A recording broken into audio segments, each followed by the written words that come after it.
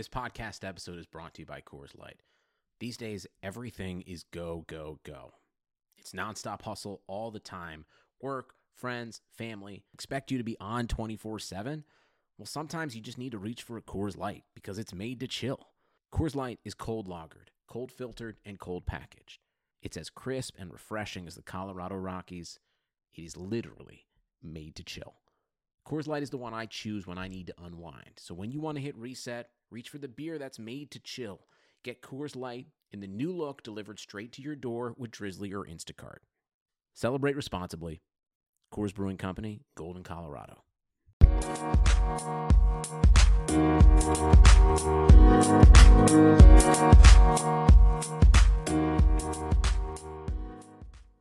Welcome to another edition of the Equalizer Podcast. I'm your host this week, Jeff Kassouf, joined by Claire Watkins, and excited to talk about a busy week in women's soccer. I thought, Claire, that January, I was moving this past week and weekend, and I thought January might be a safe time, at least pre-draft, to not be like super attentive to things on a Saturday or Sunday, but I was clearly wrong about that.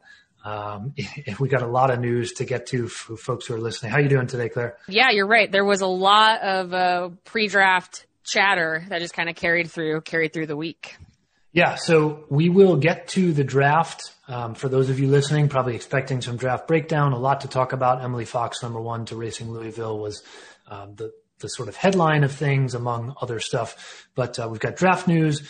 Lisa Baird, before Wednesday's draft, the day prior, gave us a state of the league of sorts with a bunch of news, some news that we knew already, but was confirmed in some way. And then we had some other things that were sort of tangential to that. Catarina Macario signing with Lyon was huge news, and it had some draft implications. We had some other news throughout the week. Abby Dahlkemper signing with Manchester City. So we're going to get to a lot of these things. We'll get to the draft itself in the back half of this podcast. But first off, let's talk about some state of the league. Claire, we had Lisa Baird, I think, confirm some things. I should give Claire the shout out here, who produces the Kick and Back podcast. So Lisa was on the Kick and Back pod recently and talked about a lot of these things, U.S. soccer relationship changing, expansion potential.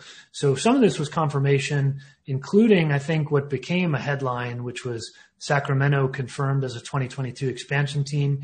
Still remains the weirdest sort of, it's a weird topic, expansion, and this one's the weirdest I've seen, where nobody wants to actually confirm it. Sacramento itself is still just issuing a statement and not blowing it out of the water. So we'll kind of dive in. What did you take away? What was the biggest takeaway for you from Lisa Baird's State of the League, where there was a lot of little news tidbits?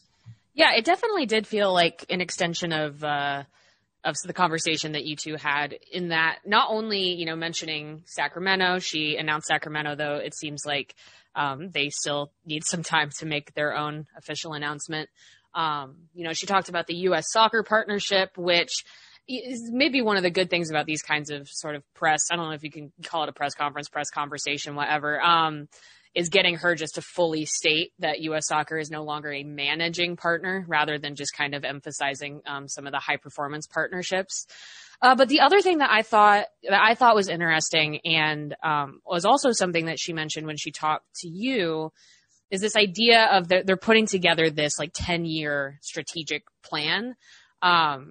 And it seems like, with your conversation and with what she told to the media, this idea that for a long time, the NWSL was doing a lot of year after year planning, kind of just seeing where they're at and planning for the following year.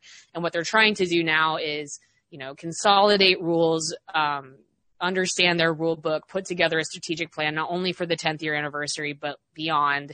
And so I thought that was interesting, in that she spent a lot of time kind of referring to the product committee. She wanted to reemphasize again that this is kind of her first year doing all of this sort of stuff, and especially because 2020 wasn't very usual. So there was a lot of kind of talking about the future in sort of vague terms, but with the idea that there is a plan being put together and being put in place. Yeah, and we talked about, I think it was me, you, and John Halloran talking about some of that 10-year plan of taking that and our ideas for it on one of the previous recent podcasts. So, the U.S. soccer thing, I think, was, another headline grabber, like you said. As I understand the performance, that's the term she kept using, is that U.S. soccer essentially will continue to put money into the NWSL with an expectation that it funds some version of a sports scientist, sport performance. I guess performance has been the word for each team, that's kind of a standard that's met and set. And obviously U.S. soccer then has the benefit of accessing that data and, things that they've enjoyed in the past. And I think on that conversation, quickly, I would say too, that, this formal ending of the managerial relationship, which was kind of evolving or changing or eroding maybe in, previous years. I think it's worth stating, this is a very nuanced thing. I think, we like to bring folks listening or reading the nuance that nothing's ever necessarily black and white or terrible. And, look, the U.S. soccer relationship needs to change, and that includes the evolution of the player contract model that we've talked about and reported on equalizersoccer.com. And I think as part of that, there's always this kind of negative connotation to U.S. soccer's relationship and involvement in the NWSL. But, to a point that the folks in Chicago and elsewhere make quite often, and I will reiterate it for them because I don't think it actually is said enough. The reason the NWSL really exists or got off the ground when it did in 2013 is because of U.S. soccer. So, there have been some growing pains, but, I think it's worth acknowledging because it's been 8 years already that, this league doesn't really exist or doesn't start when it does without some heavy federation involvement and help. So I think that's worth acknowledging. Yeah. And I think maybe then just the one other thing that I took from that press conference was, and this is maybe a good transition into talking about the draft itself, is that Lisa Baird, it wasn't confrontational. It wasn't, in any sort of way, heightened emotion of any kind, but she felt pretty strongly that, she got a couple questions about the draft rules and keeping up with the rest of the world. And does a draft make sense in a global market and all of those sorts of things, which was really the large topic of conversation going into Tuesday and Wednesday. And she was pretty assertive in saying that, the NWSL has its rules for a reason. They feel like they are constantly trying to provide the best experience for players, and they will kind of let players take or leave it at this moment. And so I thought that was probably the right tone to set, even if it's not necessarily answering the questions in the exact way that media or fans might like, because I felt like that at least set kind of a tone towards, okay, we've talked about Macario, we've talked about whether this draft ultimately makes sense for top players, but it's happening anyway. And now it's time to pivot into talking about the people who did declare and the talent that the NWSL will have in 2021. So I understood that as the commissioner of the league. And I thought that was at the very least kind of a strong stance to take from a leadership position, I think, publicly. Yeah, I'm looking at the direct quote from our story on the site. The draft rules were changed this year were entirely because of the pandemic. And I think that started with at least the first one, because as you said, Claire, she answered this at least twice. And I think this was brought up a third time on this call. But I think that first answer started with, let me be clear. Yep. So it was assertive. I mean, I think, she heard the criticism of the draft. I think this is a conversation we have somewhat yearly. It's just become more pressing. I think the pandemic has accelerated conversations like this, right? The same as it has for veteran players going to Europe and the opportunities that exist at big clubs there, the money that's to be had, the WSL versus NWSL conversation. I think it's all just accelerated. And the league is at a point where you just mentioned this about the 10-year plan.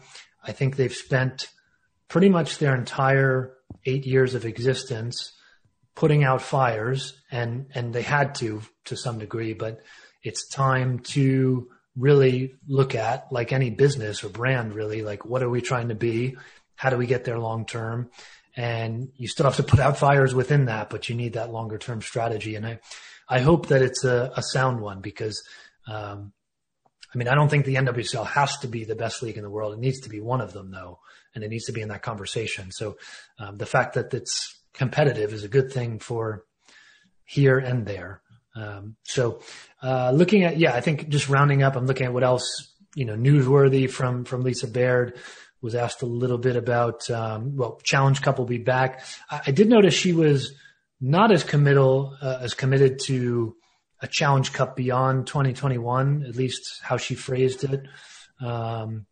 Expansion, there really wasn't anything new from what she and I had talked about in December, that there's no real number. Could it be 14? Could it be 16? It's really about ownership. Have to think about geography. I do think geography is interesting in the Sacramento conversation, Claire, because it's already been reported that there are other potential Bay Area groups or just potential for something there. And I think anybody in California would tell us Bay Area and Sacramento are not the same place. And it's unclear to me, even from trying to report on this for a year now, whether Sacramento, the standard territorial right is a 75-mile radius, which is why Sky Blue had New York even when they were in a terrible location. And I think they even had Philadelphia within that. But Sacramento is about 120 miles or so from the Bay Area, depending where in the Bay Area. So, even if that's not in that territory, do you want to have 3 California teams suddenly? And you're on, I think there's some interesting conversations there on expansion, but I know we've talked about that to some degree. So I think the draft pushback was the other big thing. And then Utah, obviously, I guess really some non-news was that it was the same day, actually, Don Garber had a call. And in both cases, we were pretty much told that we're not going to – now, is somebody going to dig this out? Probably. But we are not going to be formally, publicly told what the investigation results were for Utah Royals, for Real Salt Lake, for Deloy Hansen, really, is maybe the best way to put it. But right. Lisa Baird said no, and I think Don Garber, I'd have to find the quote, but it was a version of, we found that something wrong happened, but we're not really going to share details. So. Yeah, I mean, that about sums it up. Yeah, so it seems like that was a whole interesting experience, just kind of hearing from Baird in that, yes, there was some stuff that definitely felt like news. Expansion, Sacramento felt like news. The U.S. Soccer Partnership felt like news, but either kind of walking away from it, it was either stuff that maybe we had already kind of heard or things that still are very much in the very early stages. And like I said, she deferred to the product committee like a lot. So it was interesting kind of how she negotiated that by saying that she couldn't really talk definitively about a number of things kind of going into the future in terms of planning and, like you said, the Challenge Cup and stuff like that. Yeah, interesting. I guess diplomatic as well. Sure. I do, from some reporting last week, understand, though, that there are some changes that I think are unclear even internally. So they're difficult to convey externally. And I think that transitions us too into, I want to talk kind of bigger picture on the draft here. And then, we'll come back from the break and talk about kind of the draft itself. And I know people want to hear a little bit about picks and players and teams, but the sort of this existential conversation around the draft was really exemplified and a big spotlight on it because the number one talent, unanimous opinion, I would say, of Catarina Macario, signed 2.5-year deal with Lyon. It'll take her to June 2023. And it meant obviously no NWSL right away, but it also meant her rights couldn't even be drafted in the draft. And as I understand it, so her rights, because, she didn't come through the college draft, she'd become discoverable, which is its own antiquated thing that's probably even higher in line to somebody to get rid of the concept and the idea. But she can't even be discovered until at least after the 2021 season. And even that might be a little unclear because she'd be a U.S. pool player. And but it got to the point there, to the point you're making about the product committee, Claire. I was sending some messages out, like making sure I am understanding this right so I can convey this to readers. And it sounds like there are changes even in some of this discovery process and that. So there's stuff that's unclear even internally. So I think that creates a difficult and complicated conversation. But to the point, on the big picture here, Catarina Macario to Lyon. Honestly, from reporting on that, it sounds like there was never a chance, really. As much as we wanted to speculate, would it be NWSL? Would she go to Louisville? Well, it doesn't sound like she'd go to Louisville. Well, where would she go? Could she get the right amount of money? She said on a call Tuesday when it was announced that it was not about money, but from what I understand, she's getting paid, enough that I don't think an NWSL team was necessarily going to be able to compete with that from an allocation money perspective. So before we get into draft, what do you think about that move for Macario? Sure. And I think the other big piece of Macario news, and we'll talk about this on the next podcast because the U.S. is going to play some games this week, is that she is now fully eligible to play for the United States for the full team, become cap-tied. So that process has finally come through. And I think, it's interesting. And this was something I was reminded on Tuesday when the call with Macario happened. And then even also on Wednesday when kind of the draft happened itself is, yes, we talk about the which league is better, and we have our own invested interests in that conversation and that discourse. But a lot of times players are just making decisions for themselves that are just best for themselves. And I think that you look at a player like Macario, and I've said this before, I think that, the way she talks about Stanford, that's not really a total front that she was putting on to be able to go through this US process. I think she really loved playing for that team. And I think that 2020 took her opportunity to kind of go out in a blaze of glory away from her. And so she graduated college at the end of 2020, at the end of the year. And I think that at that point, I think it makes sense to me. She described it as a gap year, essentially, maybe a couple of years. But that once that happens, once you're like, okay, I could play this spring season, go into the NWSL, I could go through this draft process, kind of half do one thing, half do another thing, put together, these friendlies for the U.S., try to make an Olympic roster, or you can just kind of make a clean break and go make a lot of money and play for a very good team. And, as much as we like the NWSL and talk about competition, obviously that is going to be a great training environment for her. And it's just kind of a life decision. So I think that it's one of those things where, yes, all of these conversations, especially when we talk about NWSL rules and whether they put players off and what that means for the future, are all really valuable. But in terms of one player like that, she had a lot of factors going into that decision. So I think that was just kind of what I was reminded from her, and then also from the players that we talked to on Wednesday who did decide to join the NWSL.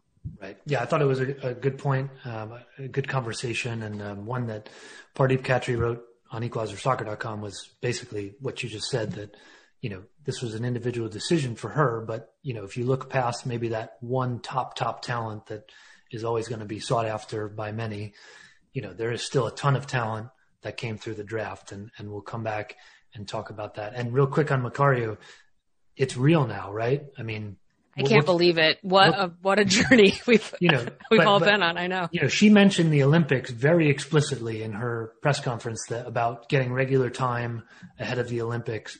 And, as of Monday night, we may well be seeing her in a U.S. jersey, and we'll talk about that next week after those couple games. But she mentioned Olympics. This is, we need to be seriously talking about as we go along here now, whether she's fitting into that 18 or not. But we'll do that. We'll get to that. But there was a lot of talent in the NWSL draft. So we're going to come back after this break and talk about those who were drafted, what it means for those players and those teams, and some of the tangential action we had with some big trades and whatnot in the draft. So we'll be back to break down Wednesday's 2021 NWSL College Draft right after the break.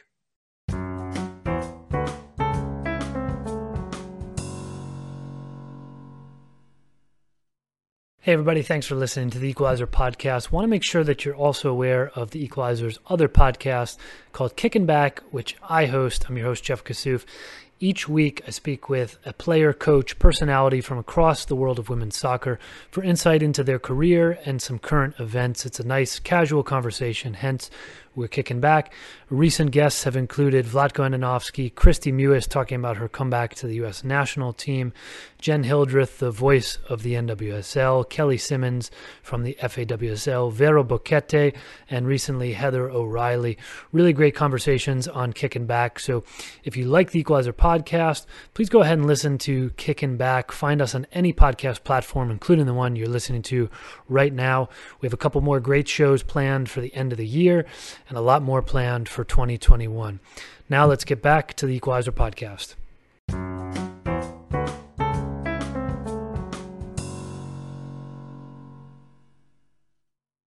Back here on the Equalizer podcast. Thanks for listening. I'm your host, Jeff Kassouf, here with Claire Watkins. If you don't subscribe already, please go ahead and subscribe to this podcast so you don't miss a thing. Go ahead and rate and review. Appreciate those 5 stars and those kind words on Apple, and go ahead and subscribe on equalizersoccer.com/subscribe for all of our premium content. We've done a lot of reporting. I wasn't kidding earlier in the show when I said a lot of the stuff that Lisa Baird talked about on Tuesday last week was already reported by us in many ways. So you can get those scoops first if you are a subscriber. So we're here to talk draft.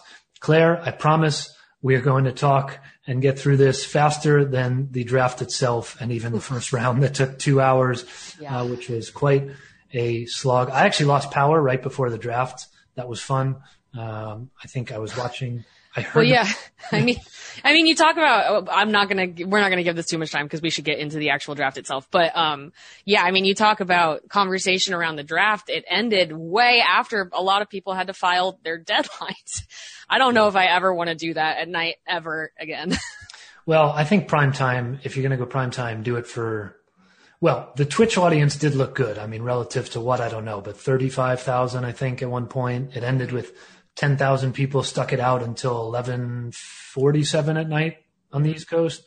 So it was exhausting, but people watched it. So I don't know. Maybe that's a good setup for primetime TV in the future. I don't know. But definitely different than the usual like 10 a.m., 11 a.m. or so start that we've had in the past. But Emily Fox at number 1 to Racing Louisville. I guess that at that point, knowing the Macario news and not even her rights were able to be drafted, that made sense. I'll run down briefly, obviously 40 picks. I'm not going to go through all of these, but the top 3, I think, Claire, were certainly interesting and kind of a wide spectrum of players that might play right away, players that need some time, where they fit into a system. So Emily Fox to Louisville, Trinity Rodman at number 2 to the Washington Spirit. So she comes in without any college play. She was top recruit in 2020, went to Washington State, never played there because of the pandemic. And then Brianna Pinto at number 3 to Sky Blue. That Pinto life, I loved that interview. And then maybe I'll go to 4 before we kind of get some thoughts here. Kiki Pickett. We'll talk about that trade, which ended up being Kansas City. But top pick, Emily Fox, made sense to you? Oh, absolutely. I mean, the only thing about Emily Fox that was just in question was that she was one of those players that didn't actually declare for the draft. Right. So I think that was something where there were a number of seniors who didn't declare but had kind of an understanding upon talking to some NWSL teams that they would be available.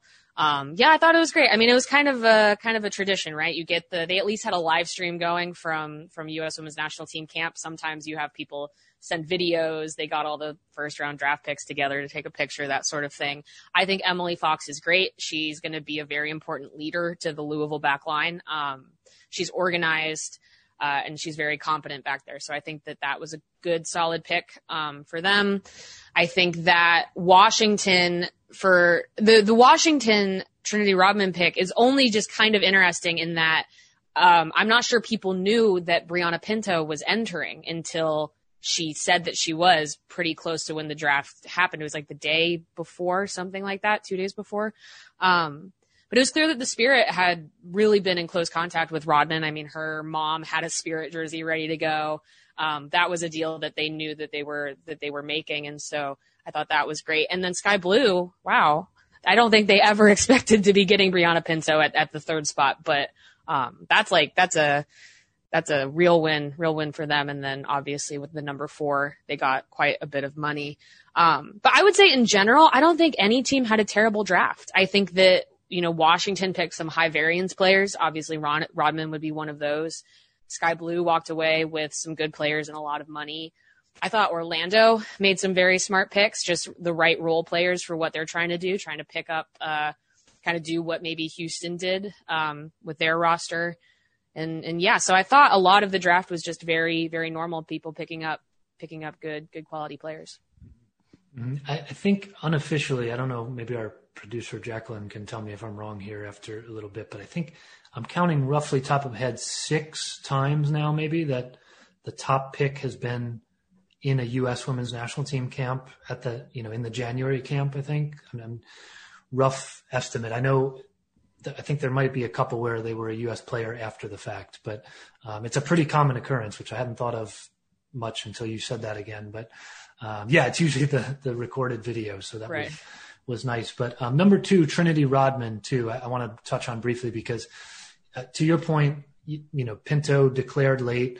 I think, from what I understand, Washington was very high on Rodman, knew she was coming in at whatever point, and sees this. I mean, Richie Burke told us afterward, late at night that Wednesday, this is a long-term project, could be a very special player. I've seen some ridiculous comparisons. I don't know if these were from anybody of authority, but I saw somebody saying like, this is the LeBron James out of high school move. And that is just a comparison I don't think we even need, but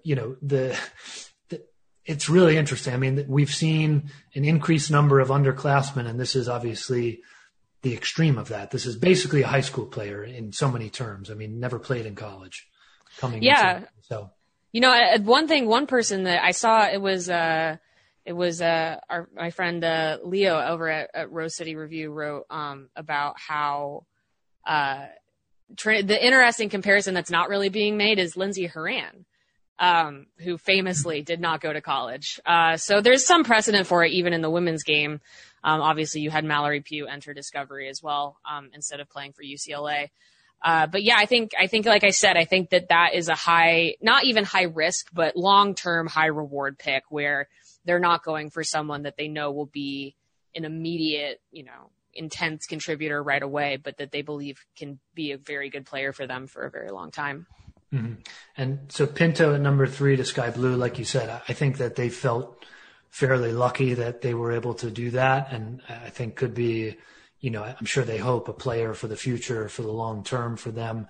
She had said, I think even in her original announcement, that she plans to play at UNC in the spring and then join up. But I think that's a minor thing when you're talking about a franchise player, so to speak, and maybe folds us into some of the trade talk here. So Sky Blue on the night came away with, traded for $275,000 initially, and then used 35 of that to bring Jennifer Kudjoe back from Racing Louisville, who they lost in the expansion draft. A bit of a fiasco of sorts there, but it brings the player that they wanted back, that they never should have lost, who never wanted to go. But a pretty significant haul, and that's because after that Pinto pick at 3, they had the 4 pick. Kansas City, who actually we missed in our news roundup, I guess, Claire, was maybe because it was kind of non-news. Kansas City is going to go by Kansas City NWSL temporarily for a year.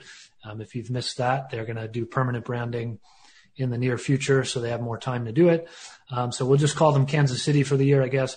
Kansas City trades up to number 4, pays $175,000 in allocation money for that number 4 pick, and they take Kiki Pickett out of Stanford, where I used to live, Stanford, and that's a high price tag, right? I added some context to that they inherited Utah's money, so they had a lot of bonus allocation cash on top of the $400 that they'll have going into 2021. So I guess that's bonus cash in a way, but I did get a text from somebody in the league, and it seems like this was a prevailing thought on the night, that it was a terrible trade. I got that almost right away, which I found interesting. And my reaction was, 1, they've got a lot of bonus cash to work with in that sense. And 2, they think this is obviously a franchise player.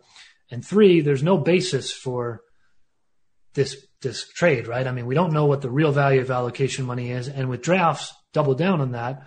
Until you see what happens in the long term, who knows if this is a terrible trade? Yeah, I mean, I think the one thing I've learned from covering the Chicago Red Stars very closely is that with the draft, there's no such thing as a neutral value to anything.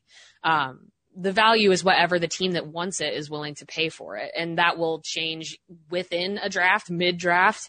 That will change year to year.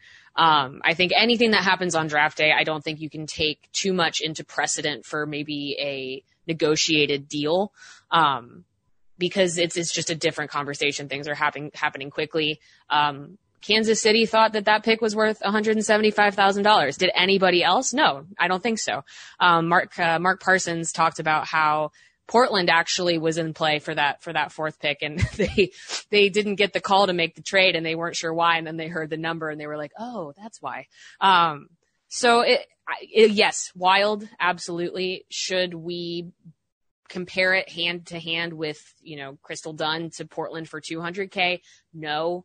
Like you said, they had kind of a lot of monopoly money to play with, and they wanted to definitively make that trade happen quickly, and they did that. And I'm not sure it's something that people have to put too much weight into other than, wow, that's a great deal for Sky Blue.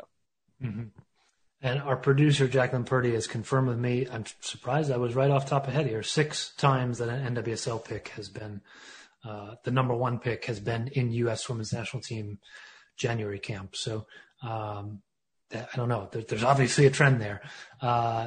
So the trades, though, let's talk quickly, because you mentioned the price tag that nobody wanted to pay. Portland was a team that didn't want to pay it. Richie Burke told us afterward that Washington was also a team that was not going to pay that, but eventually paid the other 100 that we're talking about to Sky Blue at number 8 there with another Sky Blue pick. So I would say there's a lot of cash for Sky Blue to work with. I believe our colleague Dan Loletta paraphrased Elise LaHue from a chat in a story this week that they plan to use it to better their roster. So I assume that means they're going to use it to go out and sign somebody. The one person that I saw, this was just a rumor, but they said there was a possibility that Alana Cook was maybe looking for a different situation. And I was like, man, if I'm Elise LaHue, I get Alana Cook on the phone and I just say, kind of, what are you thinking money-wise? Because that would be a great player to go pick up with that money, in my opinion. And then briefly, I don't want to go through without kind of following up, because we're moving out of the first round a little bit, but I thought all of the rest of the first round picks made a lot of sense. I like Madison Haley for Chicago. I think that's a great fit. I thought that North Carolina took kind of some big swings on some defenders, which they obviously need, relying a lot on probably their system to tighten up some stats that weren't amazing for some of those players. But I want to talk about Sky Blue getting Jennifer Cujo back. Not only because that it's just kind of, I think all in all, not a terrible bit of business for Sky Blue, but just kind of a funny sequencing of events.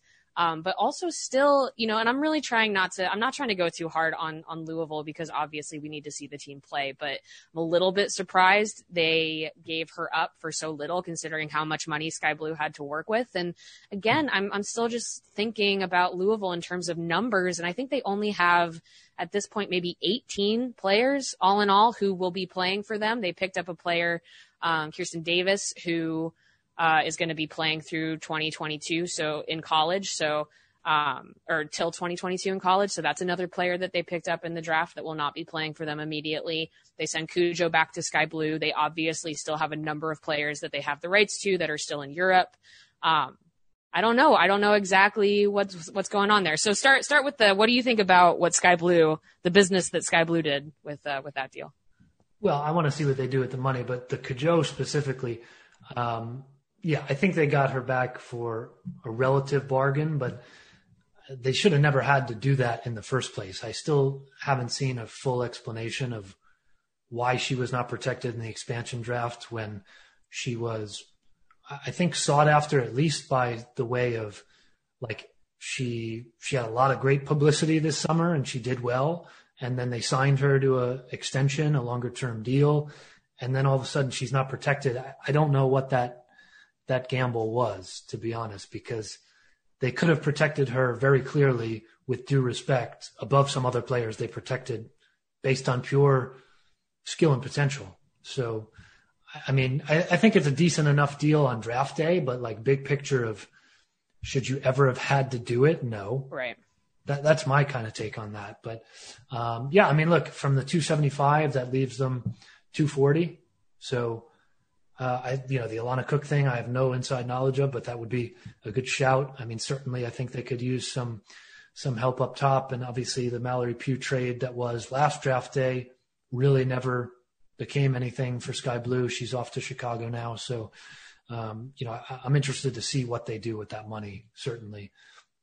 And I don't want to move out of the first round too much, to your point, but that's where most of the stuff that we want to talk about on the little time we have left. The other trade pieces here, Yaz Ryan was what you mentioned, Claire, of Portland trying to trade up very high on her TCU.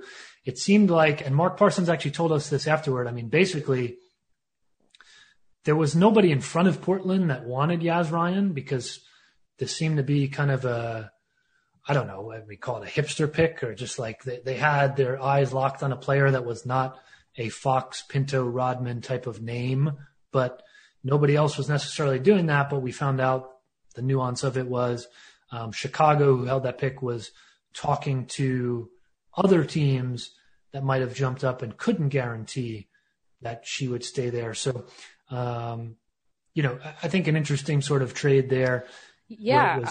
Yeah, I was just going to say, I think it's very funny that Chicago sold an international slot on Wednesday morning and then got one back for free Wednesday night. I mean, I think ultimately I think Portland was just anxious. I think they just wanted to get their pick. They weren't going to rest easy until they got it. They knew that Chicago was going for Madison Haley. They knew that Chicago themselves were not a threat to take their pick. But yeah, it's the idea of, never trust Rory James on draft day. So they thought that was a decent price to pay, to make sure that they got the main thing that they wanted to do done. And I thought Portland had a great draft. They got Sam Coffey too in the second round. So I think they picked up some really good players, with the few picks that they had. And then, Chicago got the player that they wanted and a little extra on the side. Mm-hmm. And I was going to say, wrapping up, I mean, moving beyond the first round with no disrespect to the other 30 picks, I think I'm not going to go line by line on them. You can check out the full draft order. And I would say, there have been many of cases, and we have case studies of this, that third, fourth round picks who go on to have very successful careers, even undrafted players. So I'm not disrespecting those players. I think certainly there will be somebody from the pack of players that did not go high in the draft or didn't even get drafted that will make an impact in the league. But for time's sake, I'd want to talk a little bit more generally and maybe end it with a quick note. You said, Claire, that you didn't think anybody had a bad draft. And I saw a lot of criticism of the courage for that. I would say of all the teams, and the Courage are a team. This will fold into our last bit of news from the week. Abby Dahlkemper has left on a 2.5-year deal to Manchester City. That is a big loss on a team that has lost a whole lot. And honestly, I don't want to feed the underdog narrative, but 6 of the 11 starters from the actual championship game, plus McCall Zerboni, if you want to call it 7 from 2019 final, are not in North Carolina anymore. And that includes Sam Mewis. Maybe there's a return there. It's unclear. Crystal Dunn gone. Abby Dahlkemper, length of this contract says enough about it. So, North Carolina, I saw some criticism of that draft. This is a very different Courage team. Yeah. That's kind of like what I was saying about who they picked up. They definitely need people on the back line. That back line is going to look very, very different than it has in the past. Obviously, Jaylene Daniels retired. Dahlkemper is gone. They got Taylor Smith back. That's another player that I'm sure they're looking to work into their system again. And they picked players with some issues with their crossing stats. But that is something that the Courage pride themselves on. So I think I'm really excited actually because, Paul Riley's reputation in the league is very interesting because he kind of did some wild stuff with the Thorns back in the early days of the league. And then he put together kind of this monster roster, in Western New York and North Carolina. And now we might get a little bit more, some Paul Riley machinations. So, I would say that North Carolina is probably the closest to maybe walking that bust line, but I think that they're trusting their system and they're trusting their coach. So I'm very interested to see what happens with them. Very interesting, and we'll get into that in the coming weeks. Obviously, preseason's right around the corner, so plenty of time to preview some things, and I'm sure some moves that are not yet done. So that was draft week, draft night. Obviously, a bit of a focus on the first round, but maybe some bigger picture. And a newsy week, a very newsy week. I think it was Tuesday was the day where I was like, somebody please give me a break here. But hopefully we've rounded up well for you. If you've missed anything, and again, you can check out the full draft order on equalizersoccer.com. There's a news article from draft night with all the picks and plenty of analysis, and we'll continue to have that. So, Claire, thanks for another good chat. Hopefully you all listening enjoyed it. Thanks to Jacqueline Purdy for producing this as always. And we'll be back next week with U.S. women's soccer games to talk about, 2 U.S. Colombia games. So looking forward to that. Thanks for joining us here on the Equalizer Podcast.